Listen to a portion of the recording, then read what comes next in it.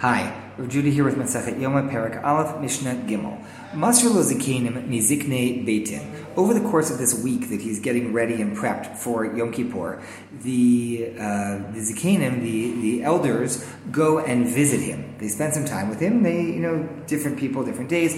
They come and they teach him. They give him a crash course, a prep course. Kohen lefanav seder yom. They read in front of him or read to him. Okay, here's what's going to happen.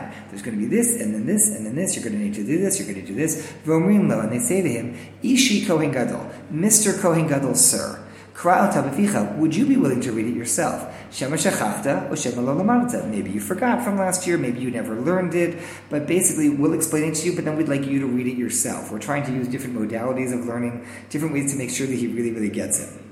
After a week of these various zikanim, these elders, these scholars, coming and teaching him and getting him to read, Erev Yom Kippur Shacharit, on the morning of Erev Yom Kippur, so Yom Kippur is going to start that evening, Ma'amidin Ato B'Shar Mizrach, they bring him to the eastern gate of the Beit HaMikdash, Ma'avirin Lefanav Param Ve'ilim Kvasim, they bring in front of him bulls and goats and sheep, in order to, number one, make sure that he recognizes the differences between the animals, he knows which are which, what the order is. They do a dry run effectively. He's not going to actually shech the animals, but to bring them all in front and say, okay, so then what are you going to do? Oh, I'm going to shech this one, and then what? And then I'm going to go sprinkle the blood, and then what? And then this. Okay, and then what? And I'm going to go over there. They go through the whole thing where he has the visual in the Beit HaMikdash of preparing and seeing what he's going to be doing tonight and tomorrow.